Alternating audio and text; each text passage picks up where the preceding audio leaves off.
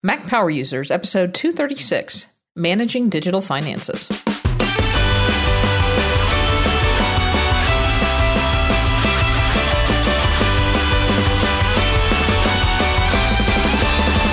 Welcome back to another episode of the Mac Power Users podcast. I'm Katie Floyd, alongside with David Sparks. Hey, David. Hello, Katie Floyd. How are you today? I'm doing all right. I'm happy to be back on mic and talking with you. Yeah.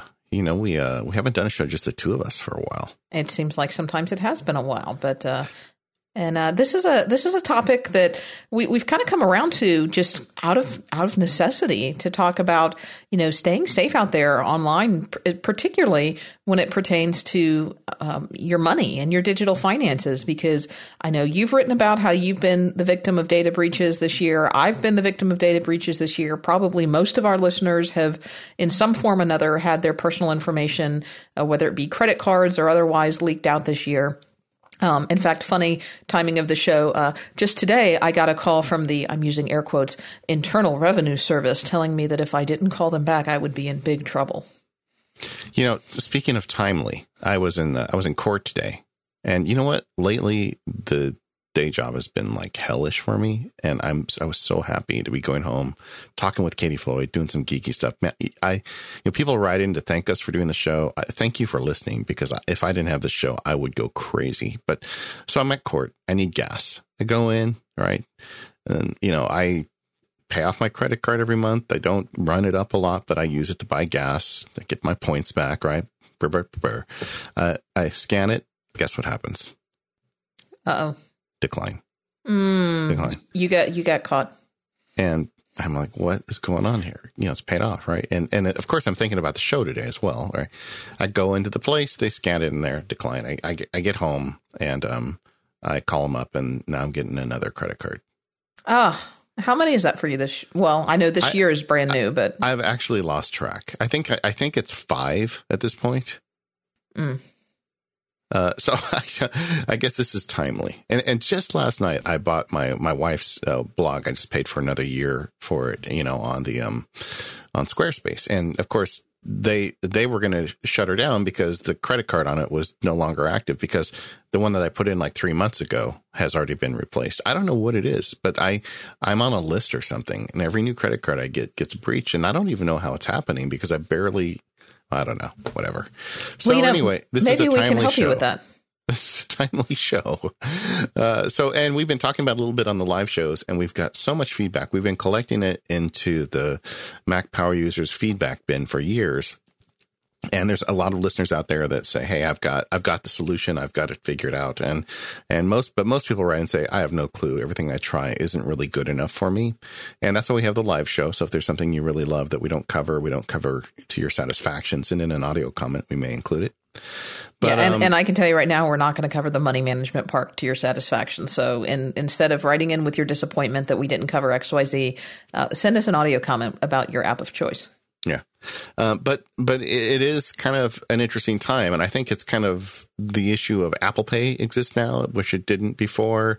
And there's a whole bunch of there's really a looming war for your digital transactions that we're going to see here in the next year or two, which got me interested in this stuff. And there's also the issue that we get from listeners all the time saying, which application should I use to manage all this stuff? And now we've got iOS apps versus Mac apps. And then there's these piles of loyalty cards and all these other things we're getting. So we started looking at it, and we decided, you know what, there's a show here. We've got enough material here. We're going to do a whole show on it. So here we are after many years of veiled promises and threats. We're going to do a show on money management and digital finances. Yeah. So where do we start, Katie? I think we start with the most recent news, and that's Apple Pay. Right. And this honestly is one of the biggest stories, I think, of 2014 for Apple and continuing into 2015. And it's a story that really hasn't had a chance to unfold, I think, to its full potential. But Apple Pay is perhaps one of the most important things I think that Apple has done that has the potential to have great lasting effects for years and years to come on the way that we do business, on the way that we conduct commerce, both in the U.S. and abroad as well. Because I know Apple Pay is rolling out primarily in the U.S. now, but it's also rolling out abroad slowly. But Apple Pay is so important for a number of reasons. First is that, Apple's got clout, right? I mean, Apple was the company that really gave us digital downloads of music and said, we're going to do this, and this is the way that we're going to do it because this is the right way to do it. And then all of a sudden, digital downloads became a thing and other people got on board. But Apple has the clout to all of a sudden get Apple Pay into the hands of millions and millions and millions of people because they sell millions and millions and millions of iPhones. And we'll find out how many they've sold, I think, pretty shortly, or have the quarterly numbers already been released. But already, immediately, you've got iPhone 6s in the hands of millions and millions and millions. So people already have and just let me say, Katie Floyd, that's a lot of millions. That's a lot of millions. But it is a lot of millions. So that's three, right? Millions and millions? Millions and millions and millions. Quadrillions. Okay. Lots of people. Wow. Yeah. And so already you've got this great reach right out of the gate that will only continue to expand. And then Apple has the ability to negotiate these deals that they want with the banks. And right now you're already starting to see digital transactions from Apple Pay starting to make up, even though it's only 1% or 0.5% or low percentage-wise, significant portions of commerce already, even given its low launch, its relatively recent launch. Okay, so let's talk about the basics of it a little bit. So there are different, methods to pay for stuff, like the credit cards that I keep having getting ripped off or whatever's happening to them. Yeah, apparently that's not working well. I guess, and it's funny for me, it always ends up like one time it was in Spain, another time it was in France. I don't know, something's going on over there in Europe. I wonder if, Mike or somebody over there is behind this. Maybe it's Federico. I'm Must not be. sure. But either way, so you've got that's the traditional method, and a credit card company is sort of an intermediary, and all the bankers listening are just cringing right now as I talk about it. But in essence, and I can simplify this for the sake of our podcast, when you use a credit card, they charge a fee to the consumer, and I'm sorry, my phone rang while I was talking. Did you hear that? No, I didn't. Okay. Anyway, so in essence, the vendor, or whoever let's say you go to Target or Home Depot, they pay a slight percentage to the credit card company. Credit card company in essence finances the transaction, and you're paying interest if you don't pay your bill off. And so they're working both ends, and that's kind of this traditional model that's always worked. And what Apple did was they said, we are not going to get in the middle of that. We are not going to try and become a credit card company that's taking the large percentage that credit card companies do. We're not going to try and replace Visa. What we're going to do is just work with them and let them use their accounts with our technologies. And I think that was pretty clever from Apple in the sense that it made it very easy to use the technology in a lot of places. And most people already have a Visa or a MasterCard or American Express account, which are all included. So it's very easy to have an Apple Pay account on your Apple device already. Right. And they started with some pretty big banks. I was pleasantly surprised that both of my banks, which are big banks, all had already signed up for Apple Pay and were available on day one. And a lot of the smaller banks are starting to roll out slowly but surely as well. Yeah. So, and then what Apple says is we've got this secure enclave, and it sounds kind of cool, secure enclave. I mean, that sounds to me like a place that a lot of people hide with like machine guns and hand grenades and stuff. But a very small place. Well, but what it really is it's a section of the silicon. It's on the chip inside the iPhone, and it started with, I believe, the iPhone 5S, if memory serves, when that first showed up. And basically, they're not storing the actual account details in software. They're storing it in essence in hardware on the chip, which makes it a lot harder for the bad guys to get it, and for software to break into it. Another example of that is the Touch ID data. Your fingerprint. When you go to unlock 1Password isn't actually getting your thumbprint. All it's doing is going to the secure enclave and says, "Hey, is this Dave's thumbprint?" And the chip returns a yes or a no. Well, they're kind of doing that with Apple Pay too. So they bring a little bit better layer of privacy. And speaking of Touch ID, they also add the ability to verify that it's Dave holding the phone when the transaction is taking place. And then I guess most importantly for me, based on my recent events, is that it creates a separate number every time I use it. So if I go to Panera Bread and order tea and I use my Apple Pay, it generates a one-time number. And that is authorization for the payment, and everything works just fine. And then the next time I go, it would be a different number. So if the person at Panera got that one-time number, they can't go to Spain and buy gas and turn my life upside down again. Right. Because what you do is you have to initially associate your card with Apple Pay in the phone. And there's a way that you can do that within settings. And each card processor or each bank is a little bit different in the way that they require it. I bank with Bank of America, and I know initially when they were setting it up, that required a phone call. I think they have since updated their app so that you can do some of this through the app. But the way that you associate your card with Apple Pay, again, is going to vary a little bit differently from bank to bank or provider to provider. But once your card is associated with Apple Pay, then yes, everything you said works the same. You press the button, Touch ID on your phone, and you hold it next to one of these special enabled NFC terminals that is designed to accept Apple Pay, and a transaction has been completed. If you've got multiple cards stored within Apple Pay, then you can select which card you want to be your default card, whether it's a debit card or credit card or this specific credit card. And unless you select an alternate card, then that card's going to be the one that's used for default. And I think probably one of the biggest things from a security standpoint, just as you said, David, is that unique card that is randomly generated, because that number is then immediately useless. You've used it, you've paid, it's been verified, and if that company gets hacked or breached, it doesn't matter because that card number is never going to be used again. However, and I've had this happen, I did have to return some stuff that I'd bought with Apple Pay. So there is some kind of look back or some way to associate that with your actual card number, and the transaction that I made was able to get back to my account, but I did notice that it took a few days longer than it typically would. But if that's all it is, that's a small price to pay. Yeah, and there's other issues with that, which I'm going to come back to in just a minute. But the Apple, you were talking about how you can choose between multiple cards if you have multiple cards associated. Apple's been taking a beating lately about some of their software problems, but they still really understand user interface, and the system itself works great. And I'm sure a lot of the people listening to this saying, yeah, I've done this. You don't need to explain it. But if you haven't, you take out your phone, and if they've got an NFC unit there, if you hold your phone with your thumb over the power button, Touch ID button. Yeah, same thing. That's about it. I mean, I just can't get over how fast it is. I've done it several times now because I go to Panera often for business meetings. It's close to my work, and it's kind of a nice, convenient place for people to meet.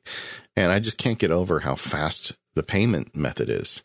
And then there's the NFC element to it. So Apple's covered the side of it, saying we're going to associate credit cards and let them just use our system. But that still also requires the merchant to have these NFC receivers in their place of business. In America, at least, that is not as deep as we would like it to be. But I understand that's getting better. Some vendors have them. Some vendors have them and turn them off because they're interested in doing something else and they don't want to use Apple Pay. So it's still got a little ways to go in terms of being kind of everywhere. Yeah. And like they talked to them when they announced it, they said Walt Disney World, and I got the impression Disneyland as well, but we don't have them at Disneyland yet. And I think one of the reasons at Disney World they've already got NFC everywhere because they've got those magic bands there. Right. But whereas Disneyland doesn't have that technology. So I'm sorry, are you acknowledging that Disney World may be superior to Disneyland in some respect? No, not at all. Okay, I'm not just checking there.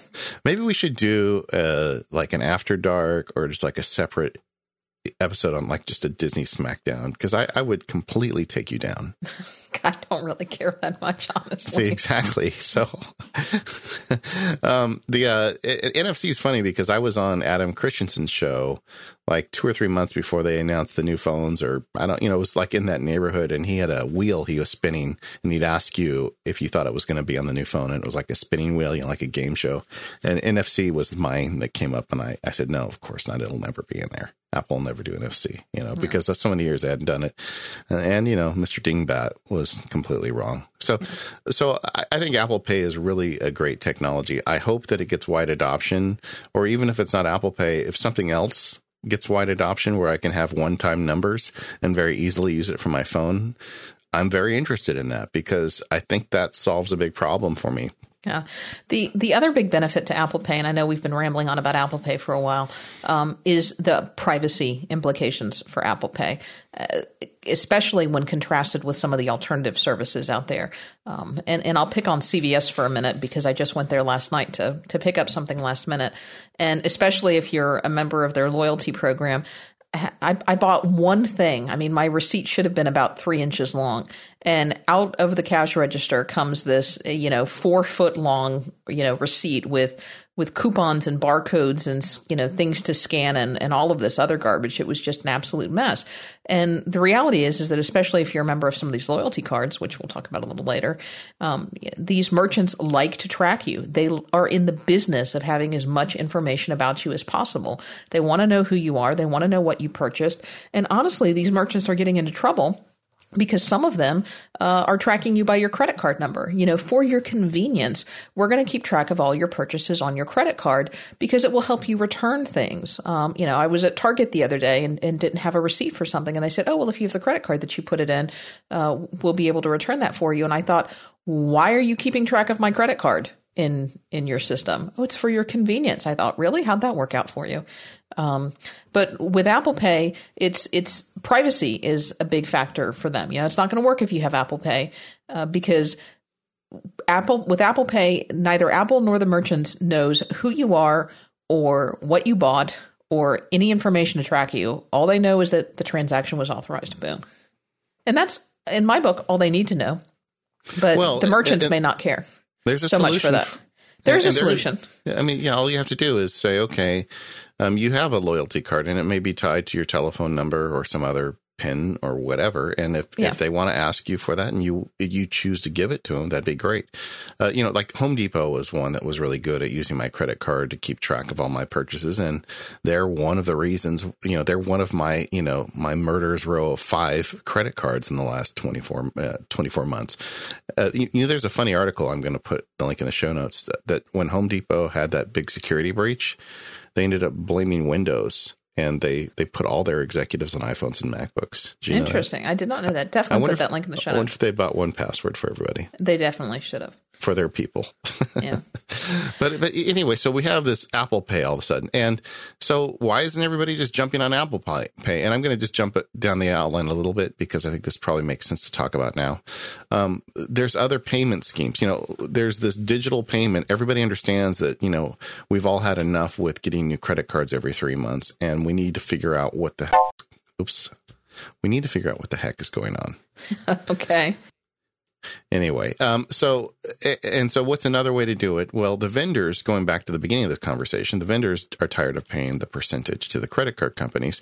They would much rather that you pay with your debit card, where it just takes the money directly out of your account. And, thank you very much. There's no money to Visa, MasterCard, Amex, or anybody else. And I can understand why they want to do that. That's, 1 or 2 percentage points could make a big difference for their bottom line. But so they've come up with their own payment scheme called CurrentC, current with the capital C at the end.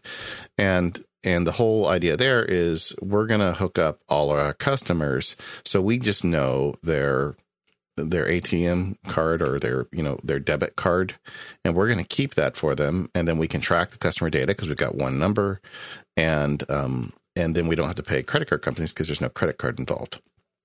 And I can see why they would want that because it solves their problems, which are tracking customer and cutting out those extra expenses. I don't see it, and I'm sure I'm going to get emails telling me what a fanboy I am, but I just don't see that really is that beneficial to me as a consumer. I've seen how merchants handle my credit card information, and I would rather that they not keep my credit card information or debit card information. And the mechanics of it are not going to be as easy as Apple Pay. Right now, the going explanation is you're going to have to open up an app. It's going to present a barcode or a QR code, and then the merchant is going to have to scan your phone. It's just not as simple as pulling your phone out of your pocket, putting your thumb on the Touch ID button, and paying, essentially. So it's going to be interesting next year to see what happens. I think some of these merchants are going to intentionally not enable Apple Pay to try and push you into CurrentC or whatever it is that they end up shipping. And it will be interesting to see what consumers put up with and don't put up with. But my understanding is that CurrentC also offers some additional tracking options for the merchant. Yeah, of course, because they've got, one number to rule them all. Right. So, I don't have all the answers. I would prefer something that generates a random number and is easy for me, and I don't really care about helping the merchants out. So, yeah. We'll see. We'll see where it goes. Are you using Apple Pay much? All the time. Well, Yeah. all the time to the extent that it's available. I mean, I'm actively searching out gas stations now that will take Apple Pay because I think my the last 2 times I've had credit card reported problems, it seems to me like it might be gas station related, but that could be just me cooking up rumors. I don't know. But I want to find places that will take Apple Pay, and I will go there before I will go places that don't. Yeah. Unfortunately, I have not been able to use it at many places. I've a few places, and whenever I can, I always do. But I think you tend to get things a little bit more frequently on the West Coast than we do over here on the East Coast, especially not being in as large of an area as you are there. Yeah. So I've probably used it about a half dozen times since it came out, but it's always magical when I do. Well, I look for excuses to use it, but I don't want to use it so badly that I'm willing to go to McDonald's. Right. That's kind of in the same boat that I am. But we did just get a Panera near my office, so we'll see. It's great. Yeah. It's great. They got good. Yeah. They got good stuff there. Yeah. Issues with Apple Pay. I haven't, when it first came out, once in a while I had a couple people, cashiers that didn't really know what I was talking about. Yeah, I had that come up. I haven't seen it anymore. When it first went out, there were a couple issues where it was double charging. I think Bank of America was the bank that had that issue for like a couple days. Yeah, thankfully did not impact me. Yeah, and I haven't heard anything. I think it's generally under control now, and it generally works. The big problem is there's just not enough places that you can use it. Right, and that will change with time. I think it is going to roll out, and honestly, I'm a little bit optimistic too about Current C. And hear me out for this, because a lot of places signed on to this Current C consortium and I think didn't quite understand what they were getting involved in. And all of a sudden, Apple Pay has become very popular. There's been a little bit of blowback about Current C as a result of people preferring Apple Pay to it. And I think you're going to see some merchants, when their contracts with Current C are over, saying, hey, we've already got this hardware in place. Let's start accepting Apple Pay. Yeah, and I don't care if Current C gets legs. I just hope that they continue to support Apple Pay as well. Yeah, some of these contracts I think have exclusivity provisions, but once those are out of the way, I mean, let's get this hardware in place and let's just start doing it. Like in California, my beloved Pete's Coffee and Tea. Do you have Pete's in Florida? We don't. I've seen it in a couple airports, but that's just one more reason I couldn't live in Florida. But but Pete's, they have Google Pay, and I forget what the exact nomenclature Google has for their pay system. But so they've got NFC machines that say Google Pay all over them in their shops. It doesn't say Apple Pay, but it takes Apple Pay. If I just hold it the Apple Pay, it pays. Yeah. Okay, so that's enough on that. Let's talk about a sponsor and get on with some of these other things on this important show on managing our digital finances. Yeah, and I promise we won't quite take that long on some of these other sections, but Apple Pay is important. But also important is Gazelle. And this episode of Mac Power Users is brought to you by Gazelle. It's the fast and simple way to sell your used gadgets. And David and I are both big fans of Gazelle, and you can be too. You can go find out what your used iPhone, iPad, and other Apple products are worth over at Gazelle.com. And Gazelle has something new now. You've always wondered, at least I have, what do they do with all of that stuff that they buy? Well, now you can buy certified pre-owned iPhones, Samsung Galaxy phones, and iPads directly from Gazelle. So if you've lost or broken your phone and you're not quite sure that you want to pay an arm and a leg for one that's off contract, you can go get a certified pre-owned phone. That is a great alternative to buying a full cost device. You can buy a low cost replacement device. And if you've got a device that you want to get rid of, that Gazelle is still, as always, offering you great deals on trade-ins for your old devices. So head over to Gazelle.com and you can see what's available either in their certified pre-owned section or to see what they want for what you can get for your phone. So if you want to buy something from Gazelle, devices are available in 2 conditions. There are certified like new devices and certified good devices. If you get a good condition device, they may show some signs of wear, but they give you a little bit more savings. It's a great device at a great price. All of their devices are put through a rigorous 30-point inspection to ensure that they're fully functional. You can also get a certified like new phone. Hopefully some of mine were like that, the ones that I sent sent them because I really take pride in sending them good stuff. And all of their certified pre-owned devices are backed by a 30-day risk-free return policy. In fact, I think I told you that one of my law partners got a certified pre-owned device from Gazelle for his wife for Christmas. And I saw her at an event this past weekend, and she was telling me about her brand new iPad. And I said, "Oh, yes, I saw him when he bought that. It's a great iPad." I don't know that she knows, and I wasn't going to tell her. But if you decide to trade your stuff into Gazelle, you can get paid with cash, and they'll pay you fast, generally within just a day or two of you sending in your item. It's risk-free. You can see what they'll offer you. You can lock in your quote for 30 days, and Gazelle will also wipe your data off of your device. I've sent them devices. I know David sent them devices, and they'll even send you a box to ship your device back to them. It's absolutely no hassle. So go check them out at Gazelle.com. That's GAZELLE.com, whether you're buying or selling, and go find out what your device is worth. Thanks, Gazelle, for your support of the show. Sounds like a business opportunity. You got to sell boxes that look something like an Apple box. So when somebody buys the used device, I've got boxes here in my closet. I'll start selling the actual boxes. You'd also have to sell that pre-cut, the little plastic sheeting that always comes on your baby Apple device. No, you just say, I've already set it up for you. Okay. That's why it's open. You had an answer to that pretty quickly, Katie Floyd. No, I'm a little nervous now. Not from personal experience. So was that SSD that you put in your dad's computer for an real, or was that Gazelle? No. All right. Let's move on and talk about Passbook. Passbook. Okay, so Passbook is the precursor to Apple Pay, and that's something that Apple came up with as an app on your phone. And, Passbook is where you find Apple Pay these days. So if you go in there, but it stores passes, which are airplane tickets, gift cards, and coupons. And it never really took off the way we all kind of hoped it would. Well, I think there was a lot of confusion about what exactly it was and what exactly it was going to be. And I think there still is a lot of confusion. And I think even Apple's a little confused about it, too. Yeah, well, maybe that's one of the reasons why when they got to Apple Pay, they said, okay, guys, we're just going to partner with Visa, MasterCard, Amex, and work with their accounts, because Passbook was the idea where you wouldn't have to use a Visa card. It would be a separate pass. And I think probably the most popular implementation of Passbook, at least that I'm aware of in my world, is the Starbucks app. And yes. The Starbucks app does a great job. You can recharge your account. When you walk by Starbucks, it shows up on your phone. It says, hey, you want to use your Starbucks gift card and Passbook to buy yourself a latte. I get so confused. There's so the smallest one is called Tall. Right. So how did that happen?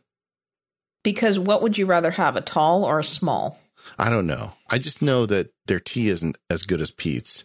And when I say a small one, they say, so you want a tall one? Yes. And it flummoxes me every time. But okay, so either way, so Starbucks is a great example of it.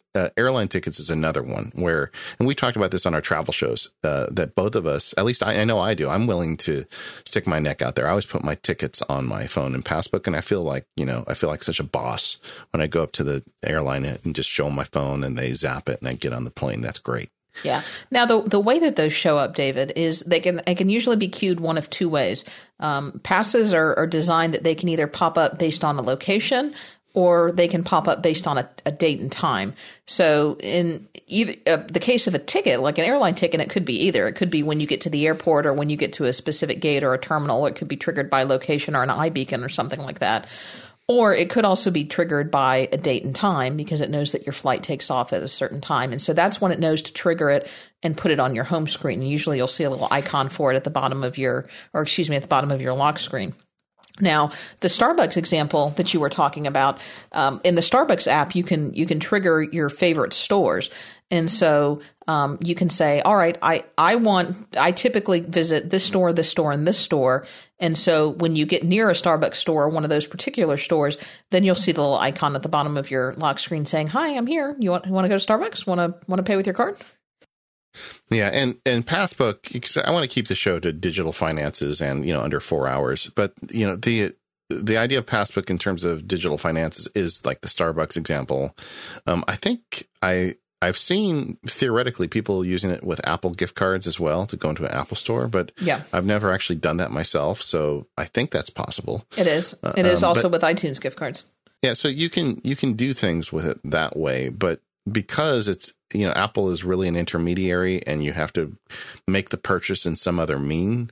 And also it's very confusing for people, the fact that they have to have the third-party app. Like the Starbucks doesn't just work in Passbook. You have to download the Starbucks application. And even though you're not loading the Starbucks application to make it work, you actually need to have it installed on your device. So yeah, and that's the thing about passes, is that in order for a pass to be in Passbook, it has to be a specific format. And so passes can come a couple of ways.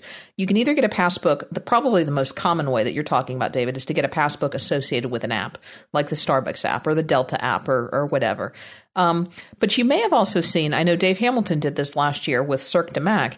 You can also get a passbook generated either by through a website, through a web link, by mail or messages, but it has to create a special passbook format pass for you. And there's certain websites that will do that, websites that do ticketing and things like that. So, you didn't have a specific Cirque de Mac app on your phone, but whatever ticketing service that Dave used to generate the Cirque de Mac tickets, it was Passbook optimized. So that's pretty cool. Yeah, I would like to see it get better. I think there's kind of there's a learning curve there that for people who don't listen to Mac Power users may be insurmountable.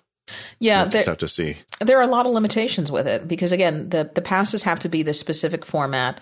The apps are still very limited. I mean, we're like 2 years out now, or wasn't that iOS 6? I think so. Yeah. I think so. And you're limited, although I'll talk about a little bit of a workaround.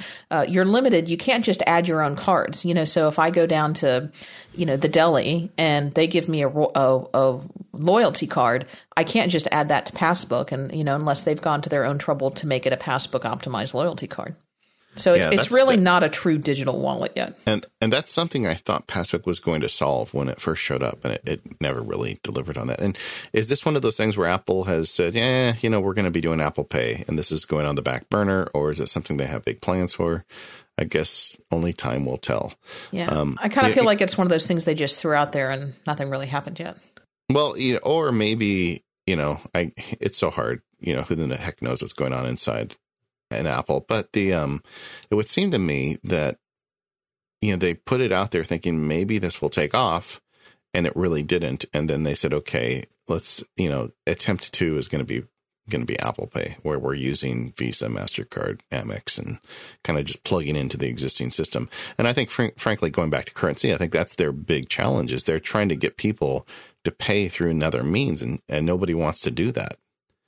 I mean, the idea of, credit card fraud is bad enough. Getting my credit card and being able to try and charge things that I'm not buying, but getting access to my debit account, that to me it feels to me like a level worse. So I think they're going to have some pushback from consumers. Moving on, though, there's another way you can pay with your iPhone. And, well, actually, there's a couple, but one of them that I did, and it sounds kind of dirty, is you bump somebody with PayPal. Have you ever done that? No, thank you. It's really not a bad idea maybe that's a California thing, so if you've got money in your PayPal account and you've got the PayPal app, you can send money to a friend. And I've done it a few times where we go out to dinner or something and somebody says, okay, let's split the bill. And, I'll pay on my credit card and then they'll bump me some money to kind of give me my half back. Or their half back. And that works okay. I don't use it frequently because it's kind of an odd thing. I think if I lived in San Francisco, I'd do it more. I think people up there are more willing to try this stuff. Yeah. Now tell me about that. You and I go out to dinner and we need to split the bill, but I don't have cash on me. And, sometimes restaurants are like, no, we'll only put it on one card. We won't split it for you. Am I going to incur, PayPal charges fees for things like that. So if you put the bill on your credit card and then I've got to pay you half of it, am I going to I'm going to incur fees for that? I don't think I did. And I don't have, it's been so long that I don't have a way to check without, next time we get together, Katie Floyd, I'm going to bump you some money. We're going to go out to dinner, get a pizza. Okay. Maybe. All right. We'll get a sandwich. What's that place you like again? Is it the ham sandwiches? The deli. Yeah. The deli. We'll go to the deli together and I'll bump you some money. All right. But I don't think they charge for sharing among friends. That's my recollection. Okay. And it's a good idea. I mean, and a lot of people have money in PayPal, so it's kind of a really convenient way to send money among friends. And, people don't carry as much cash as they used to. So it's a good idea. Now, I know, having said the word PayPal, that I just sent in a lot of our listeners. Half the listeners just turned off the podcast. Yeah, they have, what is that disease where you like spontaneously vomit? I forget the name of it. It's like, there's a name for it. I don't know. I think a lot of people, that triggers that in them when you say PayPal. So maybe, you don't like that. But if you're okay with PayPal, that's one way to send money among friends. Another one is, kind of the PayPal competitor on the phone is the Square app. Yeah, they've got one called, I think, Square Cash, which is specifically for sending money through friends. It's pretty easy. I've never used it, though. Yeah, I have not used. I've used Square to collect money off credit cards. We did it. We got one and we used it we did a little thing for the community and blah, blah, blah. And people wanted to pay with credit cards. So I just did that and then transferred it over. And that worked great. And I guess this does really relate to what we're talking about is, Square's got a great, idea where it costs a lot of money to set up one of these payment processing devices where you can accept a credit card, and Square just accepts a percentage. You can use it with your existing phone. They give you a little reader that you plug into the headphone jack, and they also have like register units that attach to iPads. And like, I know there's a local vendor that I go to quite often that has one of those.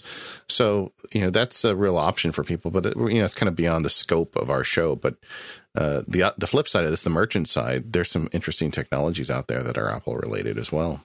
Well, and if you are in a position where you sometimes need to take little payments and you need to take them by credit cards, those are great ways to do it. Yeah. Yeah. Even just selling, if you're just selling little things at the swap meet or whatever, it's not a bad idea. It gives you the option. And they do charge a fee, and I don't know how it is in relation to the more traditional credit card processors, but I do know the setup cost is nil. Yeah. All right. So that's Passbook and bumping, and what is Square called theirs? Do they call it anything fancy? They probably do, but I don't know what it is. So like swooshing or swishing or something. Square up, something like that. Square up. Okay, it's not squirting like Zune. Zune was squirting. That was really weird. Yeah. I'm gonna miss Steve Ballmer. Okay. And then we've got the constant battle to shrink our wallet. That could take a while though. So you want to take a minute before we do? Yeah, okay, let's do that and talk about our next sponsor, and that is MindNode. So we've talked about different ways of planning projects and planning ideas before, and I keep talking about how much I love mind mapping, and I know there's a lot of you out there just like me, because I get your emails and you tell me, Dave, thanks for turning me on to mind mapping, because I'm like you, and having the ability to move things around visually helps me think better. And the application I've been using for this for some time now is MindNode, and it's a great app because it's not real expensive to get into it, and they've got a fantastic version for the iPhone, iPad, and Mac. So you're on all platforms. They take full advantage of iCloud. So when I start a MindNode on one device, it just shows up on the next one. And to me, that's real critical for mind mapping, because the way I mind map is in little spurts. I get not a squirt, but a spurt. Big difference. And yeah, so I something comes to me, like, I'm working on this big project I keep alluding to at work, and, I'll wake up in the middle of the night and think, that should be in the opening statement. And I will literally open up my MindNode, just tap in a few words and then turn it off and go back to bed. And the next morning it's on all my devices. It just syncs across. And this is a really great workflow for doing that stuff. And so that's what MindNode brings. It brings a really simple interface that just magically works across all devices. Now, it's still a powerful mind mapper. It's still got great keyboard shortcuts. It's still got the ability to link nodes and even link entire MindNodes to one another. You can jot down your thoughts and add as many mind maps as you like, and it has an infinite canvas, so it'll grow as big as you need it or shrink down as little as you want it. And when you're done, you can share it in a lot of ways. I had a client come in recently, and we did this thing, and this is not unusual for me. A lot of times when I'm sketching out a new assignment from somebody, like making a very important contract, we'll sit down in my conference room at the office. I'll bring my iPad, and we'll just broadcast the MindNode onto the television in the office. And I'll say, what's important to you? And we'll just start writing down the words about the different things important to this assignment. And then I'll start organizing them and dragging them around. And then I'll put subpoints on it, and I'll start, setting a hierarchy to them. And as we talk, it's very fluid, because the client is there with you. They're seeing what you're thinking. And as you add points, they may have counterpoints. And when you're done, I just hit the share button in MindNote and send it to them as a PDF. And it's just so effective. I mean, people love it. And also, it's a great way to convey information. Whereas if we just sit there and yak at each other and he doesn't see what I'm writing down, there's a big disconnect. But having that map together really makes it work. So that's a good way, a use case scenario I would use for MindNote. But go check it out. It's not that expensive. And if you're just curious about mind mapping, this is a great application to get you started on it because it's not overwhelming. You'll be able to use it in no time at all. And let us know what you thought about it. And also let them know that you heard about it on Mac Power Users. So go check out mindnode.com and go there to buy it. That way, when you use the link to buy it, the developer gets a little bit of the kickback from, the referral to Apple. And also you get to learn a little bit more about the application. Thanks, MindNode, for supporting the show, and everybody go check it out. So we talked about this on a previous show, and I do have a little bit of follow-up on it. But the idea of, shrinking down your wallet, and I already carry a pretty small and pretty minimalistic wallet. I tend to carry like one of those travel size wallets as my everyday wallet. And you have made it very clear that you do not carry a Costanza wallet. Yeah, I don't. About years ago, I bought from Saddleback Leather. It's a piece of leather folded in half and sewn together. It's the thinnest possible wallet you can have, which was great. But then I got very curious the last few months about getting rid of that and just getting one of these cases for the iPhone that incorporates enough storage that I can do that as well. Yeah. So, but before we can get there, one of the things you got to do is you got to get rid of all these extra cards in your wallet, right? Yeah. Yeah. So big thing now is, we talked about them before, loyalty cards. Every store wants you to have a loyalty card. You go to the drugstore, you got a loyalty card. You go to the other drugstore, you got another loyalty card. You go to the grocery store, you got a loyalty card. You go to the sub shop down the street, you got a loyalty card. You earn points, you earn this, you earn that. You get benefits, you get coupons, you get, spam, you get whatever you get from these various loyalty cards. And, part of me just, wants to throw my hands up and say, you know what, I'm done. I don't want any of these loyalty cards anymore. But some of them do have benefits. Yeah, when I see like somebody's key ring and they've got like 30 of those little tiny versions attached to their keys, I just want to bang my head against something hard. Yeah. And I've heard some people have two wallets. They have a wallet for their important stuff and then a wallet full of loyalty cards. Yeah. Hey, there's an app for that, Katie Floyd. Wouldn't that be great? There are a couple of apps. Well, there are a couple of options for that. So the first option is that many of these stores have their own dedicated apps that you can put their loyalty cards in instead of, so if you have one of those CVS cards, you can manage it with the CVS app. Or if you have a Target loyalty card, you can manage it with the Target app. Yeah. And a lot of times those apps also give you coupons when you go in the store. And, if you want to use them and share that kind of information, you may find that you save some money once in a while. Yeah. And one of our Mac Power Users listeners, and I apologize, I didn't write their name down to give them credit, just said, I have a folder on my iPhone. I don't remember if it was on our home screen or a secondary screen that she just calls wallet, that she throws all that stuff in. Yeah. So that's a good idea. Yeah, it's a good idea. So that's an option. And you may want to have some of these third-party apps installed, some of these apps installed, even if you use one of these third-party apps we're about to talk about, just because they may give you additional benefits. But what I personally prefer to do is there are a number of third-party apps that will kind of be this all-in-one collection place for loyalty cards. And there are three big ones that I want to talk about. The first one is CardStar, and that's the one that I used for years. I think it's probably been around the longest. And the way that these apps all tend to work is you get your loyalty cards, you scan the barcode using your iPhone scanner. You open the app, you scan the barcode using your iPhone scanner, and it will match, or you will tell it this is a loyalty card to CVS. And then it will store that information in your iPhone. So the idea being when you go to CVS, you open up, say, the CardStar app, you tap on the CVS icon, it will display a barcode, and the cashier will either scan the barcode off your phone or just type in the barcode off your phone. Yeah.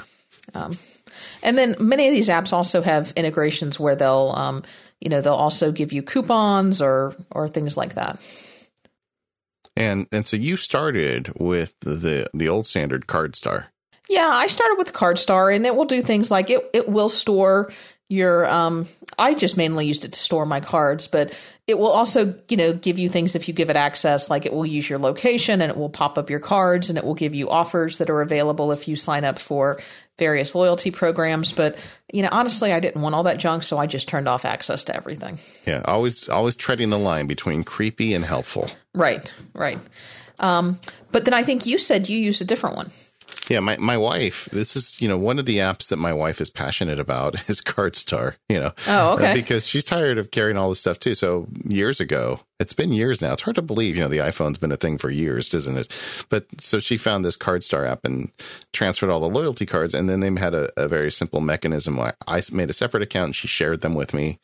And she's better at that stuff than I am, to tell you the truth. I know when I go to the grocery store that I type in my old phone number and everything works. But she uses it all the time. This CardStar app. But right, and we should mention that. I'm sorry, she uses Keyring. I blew it. Okay. You did blow it. It's Keyring is the one that we use. Yeah.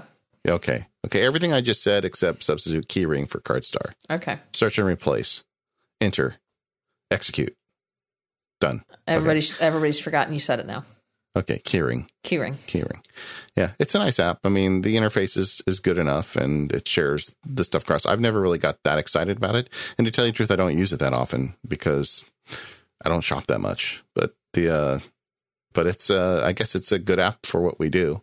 But you found a new one.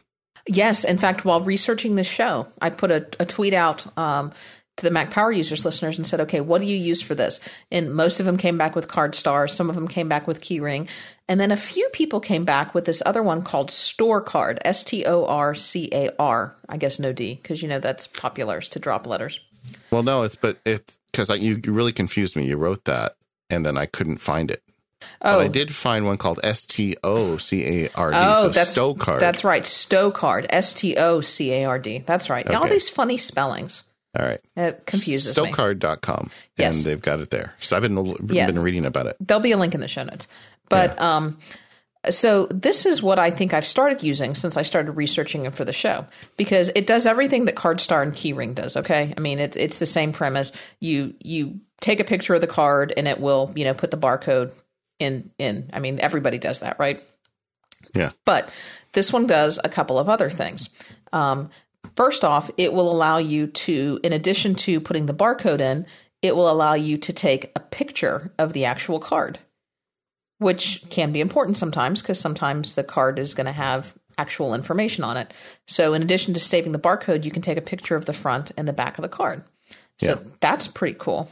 Yeah. And if your card uses a certain type of barcode, and I've only found a few of my cards that do, like my Lowe's card does, and my AAA card does.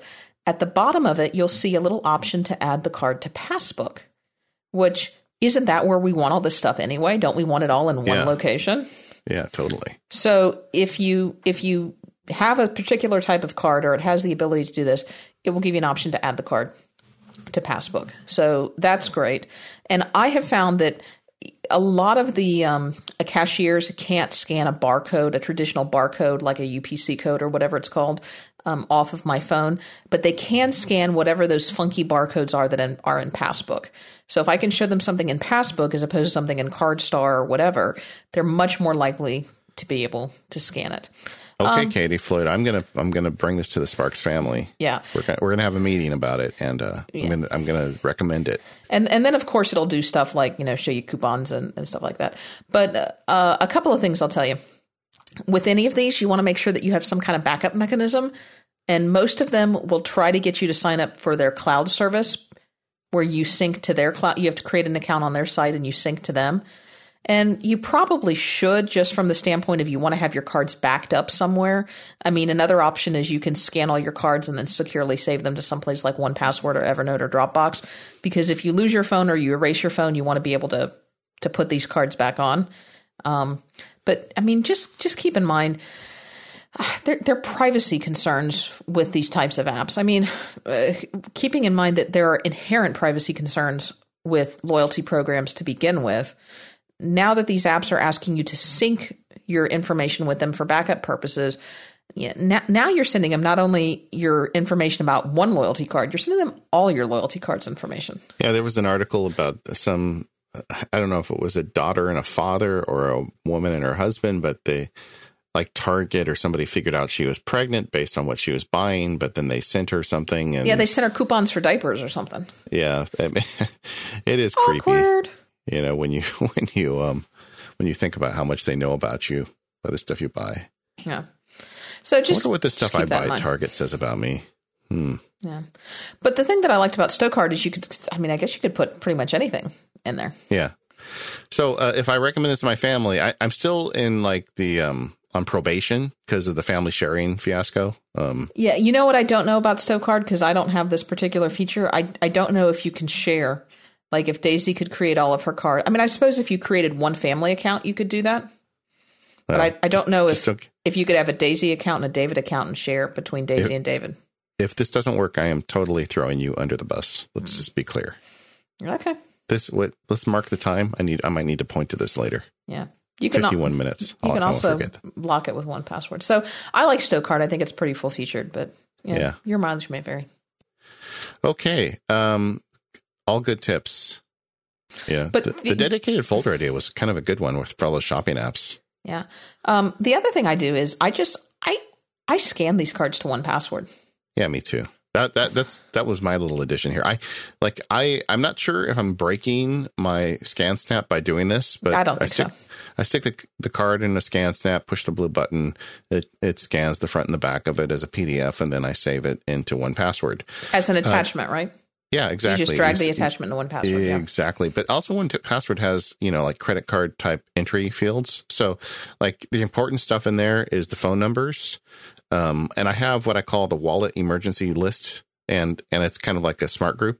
Well, it's not a smart group, but it's a manually created group. But the idea is if I'm sitting somewhere and say, oh my goodness, the wallet's gone, what am I going to do? Well, I can open 1Password and go to that folder, and it's got every card that I had in there, the emergency phone number. It's got a picture of the card so I can get any data they're going to ask me on the phone, and I can, disable all that stuff really quickly. Right. So you basically have created a virtual reproduction of your wallet within 1Password. Yeah. Exactly. And so that's really not hard to do.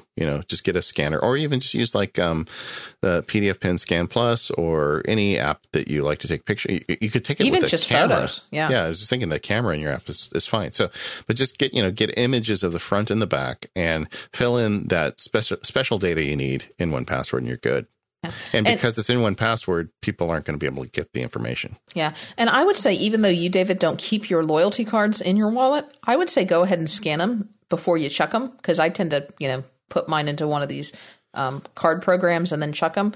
But it's just good to have a backup of those cards, because if you lose them, typically you have to start over with your loyalty program. Not related to money, a little bit off topic, but like insurance cards and things like that are also a good one to scan and add to 1Password.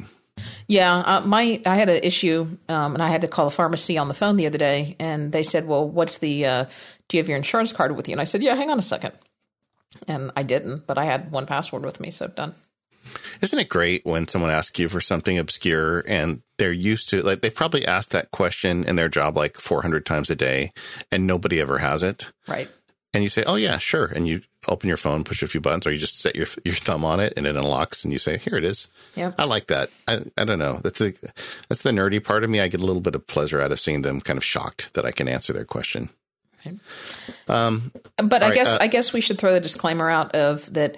Be careful with scanning these cards for the purpose of lightening your wallet, because there are many instances when you still do need the physical card. Some places aren't going to accept a scan replica card. I mean, I think having the scan is a good thing, but we're not necessarily saying that having a scan card is a substitute for having a physical card. I mean, in some states, they will take scan proof of insurance. Some states won't. And some places may take your scan insurance card. Some places won't. So, and it is really, really, like if you put your credit card in 1Password, it is really, really hard to slide your phone through that little skinny slot.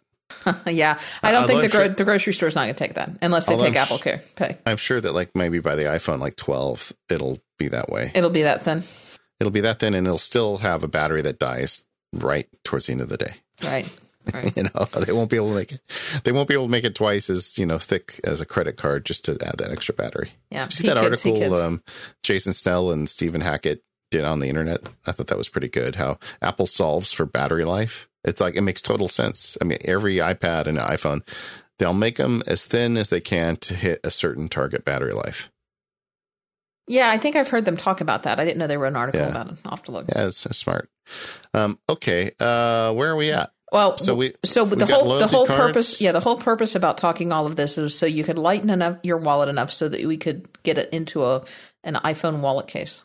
Yeah, I talked about I think on a recent live show about the 12 South Surface Pad for the iPhone 6, which is a cool little case. I'm going to spend a lot of time. I've covered it recently, but it sticks to the back and it folds over the top and it holds 2 cards. Right.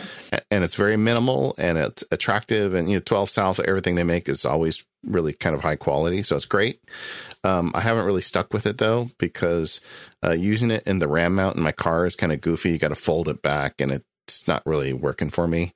And then we heard from the people over at Wally Case. A listener wrote in and said, you guys need, I think they tweeted us and said, you guys need to look at Wally Case. So Wally sent me one as well. And you got one too, right? Yeah, I got one. And I've used it. And I like the Wally Case. They make a couple of different versions. They make actually... explain it. Yeah. They make an actual case. So you can have a case, and it's kind of a, I would call it like a rubbery case that then has like a leather wallet pocket on it, or you can get just the leather wallet pocket that will stick on either to your phone or to your existing case. So depending on what you need, you can get what you need.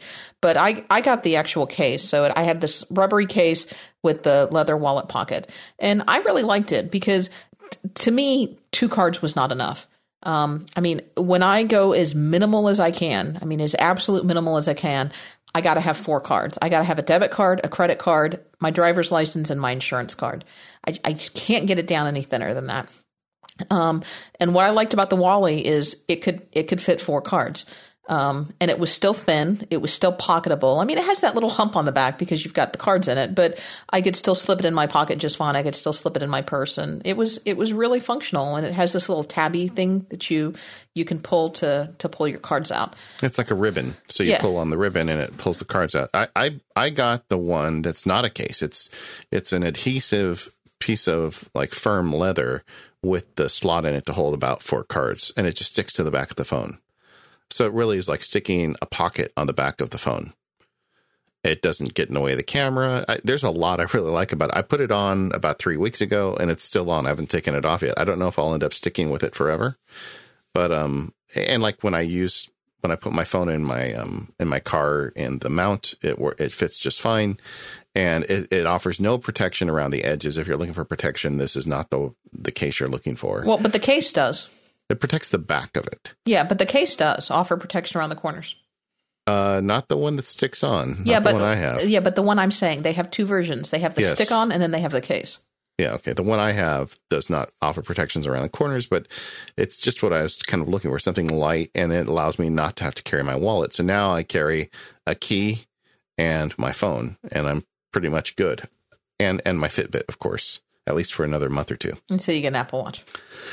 So we'll see. I'm still using it. I'm going to write them up once I have kind of a better idea. And also, since we talked about this last, 12 South came out with the book for iPhone 6 and 6 Plus, and that's like a little book. It actually has a spine on and looks like kind of an old book, and it's very clever design. And the way the phone works in that, the phone goes into kind of a hard case about the size of an Apple case, and then that slides into the book. So if you were going to be putting it in your car or whatever, you could actually take the phone out of the book case and then just carry it that way as well. So it's kind of 2-in-1.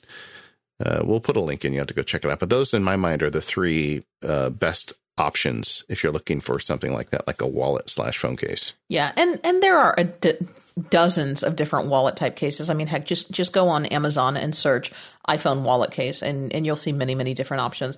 I was pretty happy with the Wally. Personally, I like the case model better than the stick-on model because I want a little more protection. I want a little something around the edges. I like to be able to grip it. For me, the wallet case probably won't be my everyday case just because I really, really like the iPhone leather case. But I think it's going to be my go-to case for when I travel, and maybe even like for the weekends when I don't want to carry a purse. So, okay. So I think it's definitely a case that I'm going to use a lot. Hey, I want to start talking about some more of this stuff, especially maybe applications. It's about time, right? Do you want to do an ad spot first? Application like how to like tips and getting this stuff done? No, the whole section, the outline here about money management apps. Oh, money management apps. That's like the third rail. We're an hour in. That's like the third rail for Mac Power users. No, it's not. Today we're going to talk about it. Today we're going to talk about it. All right. Well, today's the day. Before we do, I'm going to talk about one of my favorite applications. And we've talked about it a little bit on the show. It's very appropriate for the show. And that is our good friends over at 1Password. And you know, if I could give you one tip for managing your finances online better, it would be that you need to create strong, unique passwords to use across all of your various devices. And in my opinion, there's no better way to do that and no better way to manage those passwords than to use 1Password. Because if you've got a platform, they've got an app for that. They've got an app for the Mac. They've got an app for the PC. They've got an app for the iPhone, the iPad. They've even got apps for Android and Windows devices. So all of these things are going to stay in sync. If you're on the iOS and Mac platform, you can sync up with the Dropbox, and they use the new CloudKit technology. Any other platforms, or if you just prefer, you can use Dropbox to sync. So no matter where you are, you're going to have access to all of your passwords. All of that information is going to stay in sync. Not only will it store your passwords, but it will also store things like David was talking about, like credit card entries, including attachments. So you can scan in and put pictures of your various credit cards and loyalty cards and insurance cards and AAA cards and all of those other things. It will also store information about logins for your various sites, because that's primarily what it's designed for. And here's a tip. You know, one of the things that I do is I've got a bunch of sites online, and I try not to store my passwords with them. But some sites online, you do end up storing your passwords. Or, excuse me, I try not to store my credit card information with them. But some sites you do end up storing credit card information with, either because they require it or because it's convenient. And this tip actually came from listener David. Not you, but another listener, David.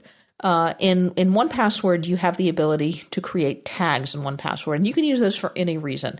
But here's a great way. You know, so if you say you've got an Amazon account, most of us do, and David creates tags based on the last 4 digits of his credit card number, which, you know, probably changes every time you get a new credit card. And so David tags his various accounts based on the credit card that's associated with them.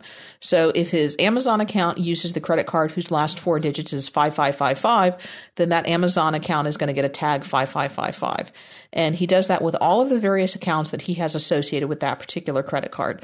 So David knows that if that particular credit card is compromised, all he has to do is go into 1Password, choose the tag that corresponds with that particular credit card, and he knows all of the sites that have to be changed, and he can go in and change them so he doesn't have the problem like you had recently, where Squarespace denies his payment because the credit card's no good anymore. Saves you a lot of embarrassment and hassle. Yeah, well, now I have an opportunity to do that again. But yeah, you can set up the system, and then when you get a new tag, a new card, you just change your tag and change all the sites associated with it. So 1Password can do all of that and a whole lot more. You can find out more information about 1Password at their website at onepassword.com. And thanks to 1Password for their support of the show. Money management apps. Oh, dun, dear. Dun, dun. So Quicken is the one that started this whole game years ago. I mean, Quicken, I think, was the first real money management app out there, and this goes back years and years. But Quicken has always had this kind of weird, or Intuit, the company behind Quicken, it seems like they've always had this kind of passive aggressive stance towards the Macs, and users have definitely had a passive aggressive stance with them. Yeah, and you know, it's probably not fair. It's probably just, you know, that's engineering resources. No, I think it's fair. I'm sure that they only have so many engineering resources, and the Mac isn't high on their list, but it's always felt kind of like the ugly stepsister or whatever the phrase is in comparison to the PC version. And over the years, they've had varying degrees of focus on it. But it's just such an important application, and so many people use it, and so many banks connect with it, that it's something that is always in play. And like as we record the show now, Quicken has version 2015, Quicken 2015 out, which does have a Mac version. I actually looked kind of frantically last night because there's now Quicken and QuickBooks 2015 for Mac. And there aren't many online reviews of it, and I haven't used either one. Did you find anything recommending or not recommending them? Yeah, people who have the complaints about Quicken have the same complaints about Quicken that they've always had. Too little, too late, overpriced for what it does, and doesn't have nearly as good Mac support as it does on the PC support. Yeah. And I don't know. I would assume that's probably true with the most recent version as well. I know like QuickBooks is, if you run a business, it's a big deal. Accountants love QuickBooks. That's their bread and butter. And they always want your data in QuickBooks formats. So much so that I know Mac only shops that have a PC in the corner that does nothing but run QuickBooks. Or, a partition on their Mac or whatever. But but QuickBooks does exist on the Mac, but it's always been really terrible. The last time I looked at it seriously was when I was writing the Mac at Work book a few years ago. And at that time, in order to share data over to the PC side, it wasn't a compatible file format. You had to convert it into a different format just to share it with QuickBooks on the PC. And then you had to do all these, digital calisthenics to get it back into your Mac later. So, working with your accountant was going to be misery. So I don't know. I guess I feel like I'm letting the listeners down a little bit in terms of Quicken because I have not actually stuck my neck out there and installed it on my computer and played with it. But they have a new version out. And if you like Quicken, let us know. Write in, send in an audio comment or whatever. But I don't really feel in a spot to particularly recommend it based on the history of the way Intuit and the Mac have not really gone together very well. Yeah, but I need to say a couple of things because Quicken, for better or for worse, is the standard. I use Quicken Essentials, which has now been end-of-lifed, and I've been using it for several years now. I think since it released, it launched at one of the Macworld Expos years and years and years ago. I remember you and I sitting in and getting some kind of demo of it, and I've been using it ever since. And I continue to use it, and I use it for a couple of reasons. I didn't know that. I do. Okay. I do. Well, tell us about it, Katie Floyd. Yeah, well, and keep in mind, I'm telling you about a Quicken Essentials, which is, again, end-of-life and probably will stop working for me at any moment now. But my finance needs at this point are very simple. All I want to do is basically download my registers. I want to be able to download from my bank, which I bank at pretty major institutions. I want to be able to download my credit card registers. I want to be able to manage my balances. I want to be able to reconcile. I want to be able to do some budgeting and forecasting and seeing where my money is going. I want to be able to input expenses so I know that if I'm going to pay my mortgage on the 15th of the month that, how that's going to affect my balance and where things are going to be on that day. Just basic things, really very basic things that you could honestly do with a spreadsheet. I am not using this program even to its capacity, which is pretty basic. It's just a glorified checkbook register. And it does it pretty well. And the thing that Quicken has always done very, very well is interface with the banks. Banks and financial institutions speak Quicken's language. And when it works, I typed in my banking information. This is my bank. This is my account number. This is my password. And it goes to the banks and it downloads the data. And while there are occasional hiccups, by and large, that has not been a problem. And that ability to automatically download the data because banks speak into it and they use those formats has been a problem for some of these other apps that we're going to talk about later. So that's the one nod that I do have to give to Quicken, and you'll see that with Mint and some of these other things, is that they have got deals set up with these banks, and in some cases exclusive deals that hurt out some of this other competition, where without paying any subscription fee, without paying a monthly access charge, without paying anything to my bank or to Quicken, I can download all of my transactions, click a button as many times as I want a month. Maybe every weekend is typically when I sit down and do it, and sync up and reconcile my register. So are you not interested in Quicken 2015 since you're using Quicken Essentials now? Right now, because Quicken Essentials continues to work, I see no reason to upgrade. Okay, but there will come a day when Quicken Essentials will stop working. And it sounds to me like at that point, the natural move for you would be to go to their next product. Likely. Although as I sit here and look at Quicken 2015 on the Mac App Store, it's got pretty overwhelmingly negative reviews. Although it looks pretty comparable feature-wise to Quicken Essentials. How much is it? Just out of curiosity. $75. Yeah. What these apps do, I mean, it was really impressive. I remember a friend of mine, the first time I saw Quicken was running on a PC, a friend of mine, and, he had his whole checkbook in there and he would, everything categorized, and it's exactly what computers were for in the 80s. It's like, wow, what a great idea. But now when you think about it, in terms of the amount of computing power on the cheapest, lowest in line Mac you can buy today, this is really nothing for it. And honestly, I haven't moved beyond that functionality for my needs. Yeah. And maybe that's one of the reasons why we've been hesitant to do this show, because neither one of us are gazillionaires and need to manage big, financial fortunes. Right. We were balancing the checkbook, making sure there's money in the college fund, just like everybody else. We're getting by. And Quicken, as much as we kind of panned it at the beginning, it sounds like it's solving a problem for you. It's doing what I need to do. Yeah. Yeah. And it's not, at the end of the year, when I go to do my taxes, it has pretty reasonable search functionality. So as long as everything is categorized reasonably well, I can go in and pull out what I need to pull out. What's the interface like? I mean, the last time I looked at Quicken seriously on the Mac, it felt really kind of clunky to me. It's the same. Okay. It's the same interface you saw in the 80s, although it's a little prettier. Like even like the graphics, like they look like clip art. It was just like, it's like they just mailed that part in, the user interface. It's a little prettier than clip art, but not much. And then there's QuickBooks, which I've mentioned briefly, and that's kind of a whole separate subject. But I know a lot of people feel very passionately about it. I don't think I've ever met anybody that was really excited about using QuickBooks for the Mac. Most people that actually need QuickBooks to work for them don't do that.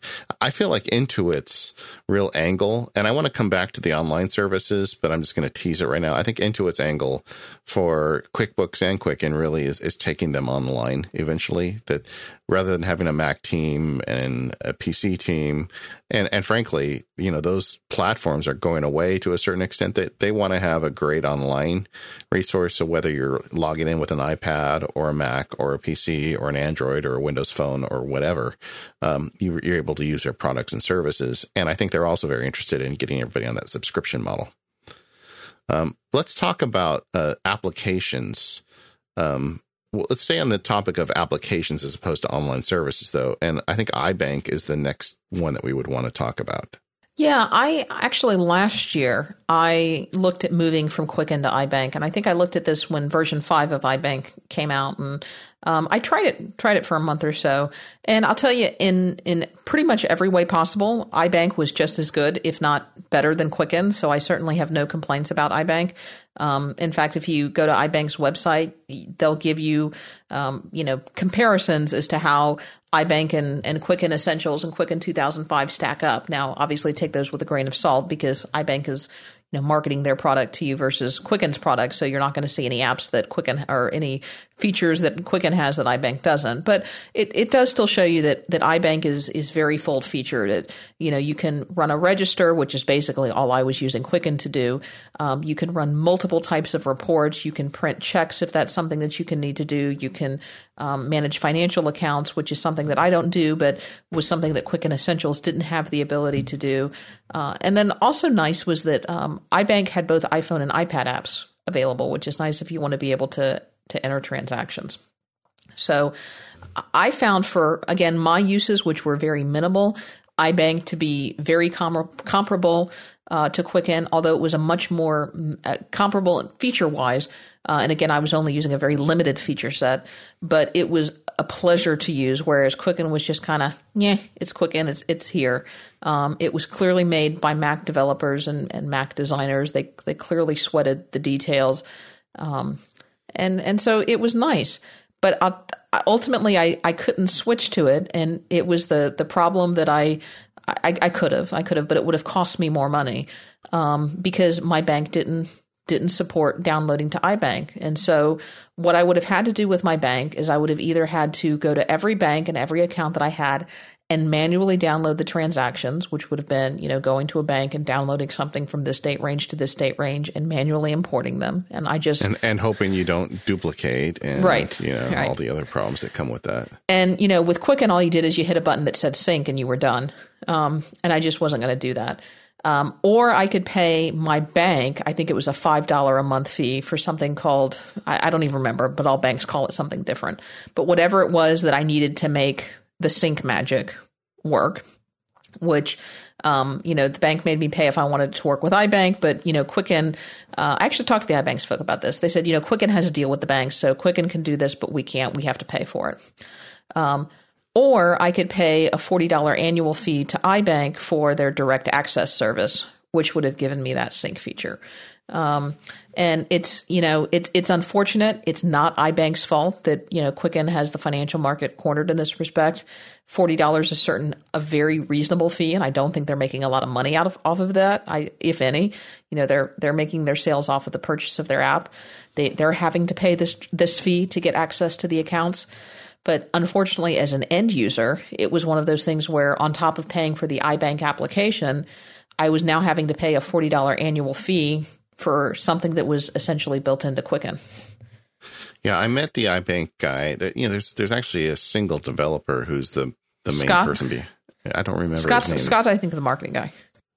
I think I met the programmer at Macworld. Boy, I'm sure I'm going to miss Macworld. We're coming up on the time of the year where I'm usually getting itchy for it, and all the, friends we've made in the software development community at Macworld. But so anyway, I met him at Macworld years ago, and I bought his application right there because he was telling me about it. And it was at a time where I was in Quicken and I just was tired of how bad it looked. And, I felt like this company really didn't care about Mac users that much. And I used it for several years and I was very happy with it. But I eventually went into an online service, which I'll talk about in a minute. But I'm with you. I mean, I think it's a better application. It is going to cost you a little bit if you need to automatically sync. And I'll tell you, the reviews for iBank are uniformly positive. Yeah. I think I probably, if I wanted a software application like that, I think I would probably use iBank over Quicken. Yeah. But I don't know. But we've heard from some listeners as well that have applications that they're very invested in. You should like how I did that. I did. Yeah. So one of them is Moneywell, and we've had many listeners write in saying that's the app for them. And Moneywell has got versions on both the iPad and the Mac.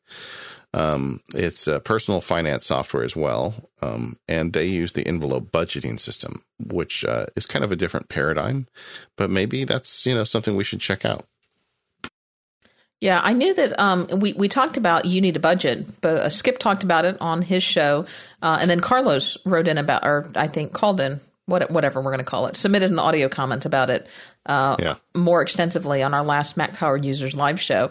And You Need a Budget, I didn't know Moneywell did this, but You Need a Budget does have a strong focus on the envelope system, the idea of allocating what you earned last month to what you're going to budget for this month.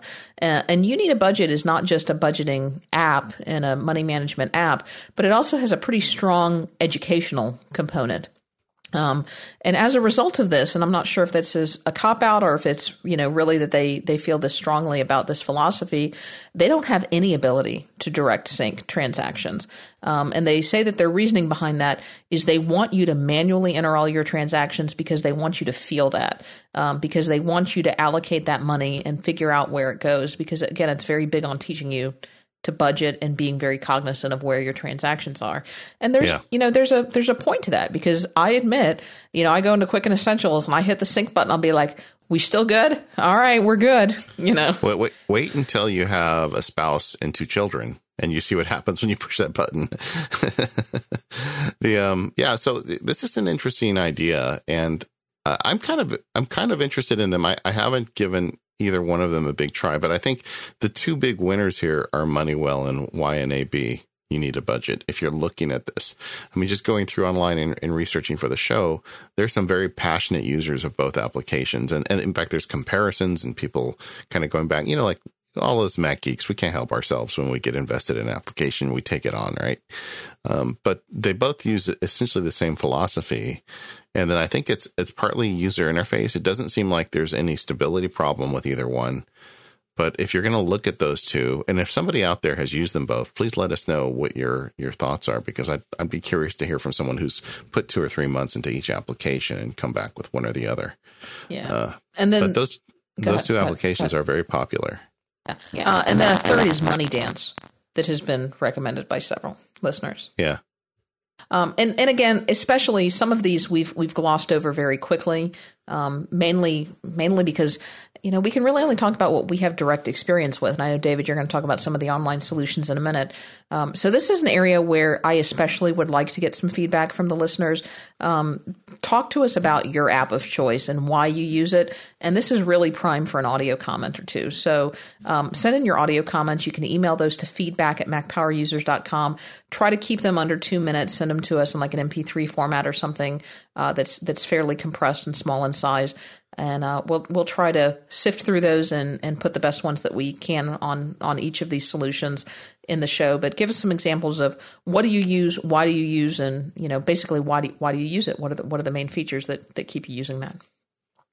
We so the traditional applications, Quicken, iBank, they're all software based. They're on your app Mac. They're an application that you run, and increasingly over the last, I'd say, 2 or 3 years, we've had these applications that are online money management taking place. The big one was Mint, which was eventually acquired by Intuit, the same people that own Quicken. And so the way Mint works is you put in your bank accounts, your credit cards, and all of this stuff, and it tracks all this they link to the banks, and you go to a website and you type in your credential and you see all that stuff for you. They don't charge you a fee, but they do try and sell you services. Like they'll say, hey, you've got X dollars in your IRA and you haven't really done anything with it. Here's some good ideas. Or, hey, you paid X dollars on credit card interest. Here's some offers for better credit card interest deals. And so there's some marketing going on there. But generally, it's an online-based financial management. And several years ago, I made passing remark on this show that I started using Mint. And then at Macworld, a month or two later, I was at a party. And some lady pushed me against a wall, and hey, I never thought that was going to happen to me, right? And it turns out she was a CPA, and I think she wanted to beat me up for saying use Mint. But that's not, there's a lot of people out there that are very leery of online services. And here's, Max Sparky, the guy who's saying, be careful using all this Google stuff, putting all your stuff out there. And by the way, I'm managing my money online, so I don't know if it's a mistake or not, but I switched over to Mint years ago, and it's worked out kind of well for our family because my wife and I can both log in. We can keep track of things that are going on. They do a pretty good job of managing it. The notifications are appropriate, but not overly intrusive. Maybe that's why I've had 5 credit cards, Katie Floyd. Maybe it's because I've been using Mint. I don't know. But either way, we've not had any fraud perpetrated against our Mint account. It's generally worked well. Occasionally it loses the connection to something for one reason or another, and usually clicking in there helps it. I mean, one of our accounts is a credit union, and sometimes, the smaller banks have trouble keeping those connections going. But it's worked, but it hasn't really been that exciting to me either. So recently, I've been trying out one of their competitors, Personal Capital, which is it's kind of like a step up over Mint, where, they help you manage your retirement funds, and there's, I guess, financial advisors available to you. And I've just started using that, just as we started getting serious about the show, I started playing with this. So I have an account and I'm, turning the knobs and playing with it. I don't have as much experience with it as Mint, obviously, but it looks to me like it's more intensive for like personal money management in terms of giving you more control and giving you more access to professional advisors than Mint does. It kind of feels like a step up a little bit, and I like their app. I like the way everything looks. I'm not going to recommend one or the other, except at this point to say these are both services worth looking into if you're interested in taking all this stuff online. Cool. Well, and I think that's where it's going, and that's certainly where the banks want you to take it is online. And keep in mind that if you use even if you're using a dedicated apps and you're using one of these sync services, I mean, Quicken's got my info because they've got to use that to sync. And even if you're not using it, this is what kind of led me to Mint anyways, thinking, well, the bank information is still online. I guess what I'm doing with Mint is I'm putting someone else in the middle. I understand why that listener was upset with me for recommending Mint, because it really is giving another person access to your data. Oh. But, if you're using Quicken, doesn't Intuit in essence have access to that as well? They do, because you've got to give them the information to log in so they can download your transactions. Yeah. Well, and this is why, Katie, it's been so hard to get the show made, because neither one of us want to put our neck out too far on this stuff.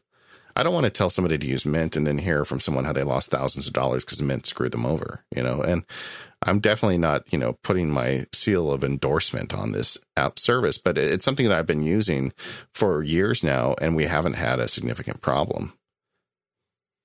We haven't had any problem, really. Yeah, but then you say that you've had 12 credit cards in the past year, so Yeah, something like that. Every time I look, it's another one. Yeah. But Personal Capital also, I think, is kind of interesting, because I like the fact that they're an up-and-comer, and sometimes those companies are more innovative. So we'll see. Let us know if you've got something better, or if we missed something on your favorite money management application. Yeah. Well, we're starting to run a little long here, so why don't we take a quick break and then maybe wrap up with a couple of our quick tips, final tips for keeping your data safe online?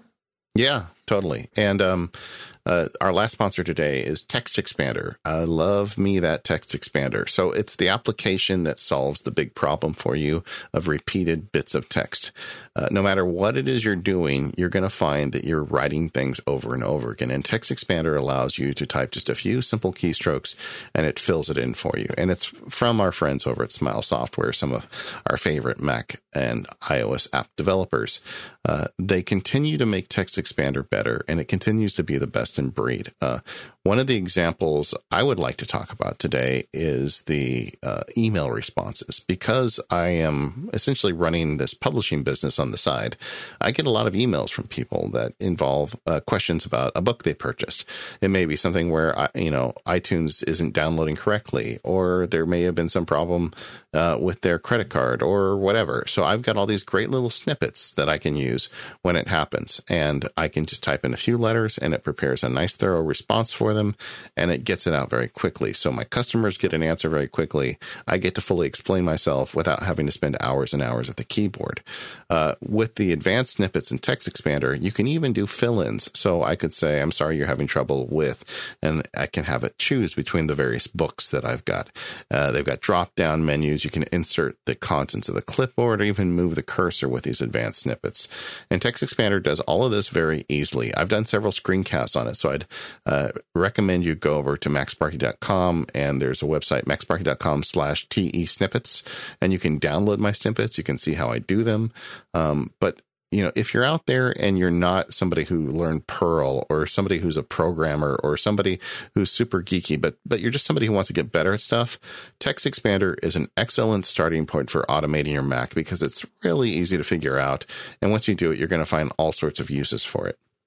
Now, Text Expander doesn't just exist on the Mac. They also have a version for iOS, and they sync all your snippets over via Dropbox. So it makes it really easy to take those big snippets you wrote on your Mac and use them on iOS. And just for example, going back to that book example, I was sitting at Disneyland, where my wife and kids were doing something, and I wanted to take a break. I pulled out my iPad, and I started answering emails to customers. And I was able to use the Text Expander iOS keyboard, because they have a keyboard on iOS that allows me to access all of those snippets right in Apple's Mail application. You're like, what? You can do that in Apple Mail? Well, yes, you can, because Text Expander made a keyboard for you. So all this stuff works seamlessly. And if you just think about anything you write repeatedly, you need to stop right now and get yourself a copy of Text Expander. We've been talking about this app for years, and I'm sure there's some people out there that haven't tried it yet. My recommendation, please go try it. You will end up buying it because it really solves the problem. They've got a free trial available at smilesoftware.com, so you can go check it out and start saving yourself some time today. Thanks, Smile. All right, so we'll do this kind of rapid fire. Any quick tips for keeping your data safe online? I've already announced my big one, which is, use strong, unique passwords across all your site. Whether you use 1Password, whether you use LastPass, whether you use Apple Keychains, it's just something you have absolutely positively got to do. Yeah. And, there's also a lot of people when they start collecting data about you. Whenever you set up a new account, I think you need to be very present as you're going through those check boxes as you're setting up a new account, because it's really easy to say, go ahead and save my credit card information. I mean, why are you doing that? Because these vendors have already proven that they can't be trusted. And I don't mean that they're out there maliciously trying to share your data, but there's just so many people trying to break into those accounts that it seems to me almost inevitable that there's going to be data breaches. So when you're signing up for accounts, look for those check boxes. Don't just forget to uncheck the box that says email me every time you feel like talking about your product. That's a whole nother subject, but also uncheck the box that says, let us save your account information. I don't even like Apple, when you buy stuff through Apple, I don't let them save my credit card on the Apple merchant thing. I mean, why should they? I've got 1Password. It fills in credit cards for me. So that's another, I think, quick tip when you're doing online stuff. And we talked about one of the big benefits of Apple Pay is that it generates unique credit card numbers for you. And until Apple Pay is available everywhere, which it probably won't be for a while, at least online, many banks and many credit card companies offer this ability to use disposable credit card numbers. And they all have different names for it because they all brand it something different. I think Bank of America calls it ShopSafe or something like that.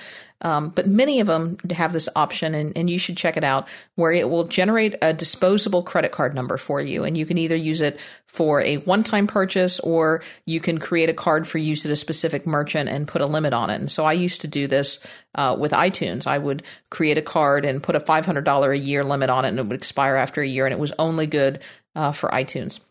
So those are things you can consider doing. Another thing is two-factor authentication. It's a real thing now. I mean, we've talked about it in the past when it's been kind of more theoretical, but now for a lot of your more important online accounts like PayPal or iTunes or Google, you can get set up this two-factor authentication. So if somebody does try and hack your account, a lot of times that throws up a brick wall. Yeah. The other thing that I personally have done, I try to limit my number of credit cards. I just don't like using credit cards, but they've become, at least for me, a necessary evil. I know Dave Ramsey would hate that, but I use my debit card whenever possible. I'm very nervous about that number getting compromised. So I have two credit cards in addition to my debit card. One that I keep in my wallet and that I use when I'm out and about, and so for places around town and things like that. And then I have one credit card that I keep in a drawer at my home. And that card I use only for online purchases. So it offers me a couple of different options for protection. Number one, if my physical credit card gets compromised, the one that I keep in my wallet, I have a backup, because it may take me a while to get a new credit card issued. Usually it's just a couple of days, but I know that I have another backup. Or if my wallet gets lost, I have another credit card at home. I'm not going to be completely without a credit card. That's a good idea. I should probably get a second card. I mean, today's like a final straw for me. Yeah. I mean, it's just the card that I keep in my drawer. But because I don't want to keep a card in my drawer that's completely inactive, what I've decided to do is I use that for my online purchases. So if that card gets breached, then I know, okay, this happened online. Who has that card been used with? So smart. That's the card that I use for Amazon, or that's the card that I use direct billing for my, for whatever, for my Cloak account or whatever comes off of it. Yeah. Smart. Yeah. You've got a note in here about identity theft insurance. I've never bought that. What does that cost? It depends. You may want to check and see if you already have it. I bought mine through a company called Zander Insurance, and the reason I bought it through them is because they have this deal where, generally you're not, and people are going to write in and say this is a bad idea, and I probably overbuy insurance. I acknowledge that. You are not responsible for someone who fraudulently uses your identity. And so, if you go out and someone uses your identity, then yes, you can get all those charges taken off and you can do all the cleanup. But what I am insuring is I'm insuring my time, not so much the lost money. And because what Zander does is not only will they, insure you from loss, but they'll also assign you someone who will take care of the cleanup. And to me, that's almost worth more than insuring for the loss.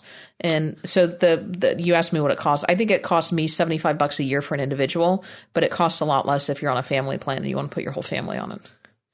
I read somewhere that attorneys are like the most insured people ever. Like insurance doesn't surprise people, me. They just love it when you say you're a lawyer. They're like, oh, great, this guy's going to be an easy touch, because we always see, when the excrement hits the spinning blade, and it's really easy for us to imagine ourselves in these spots, and we just keep buying insurance. But either way, well, there you have it. We did managing digital finances.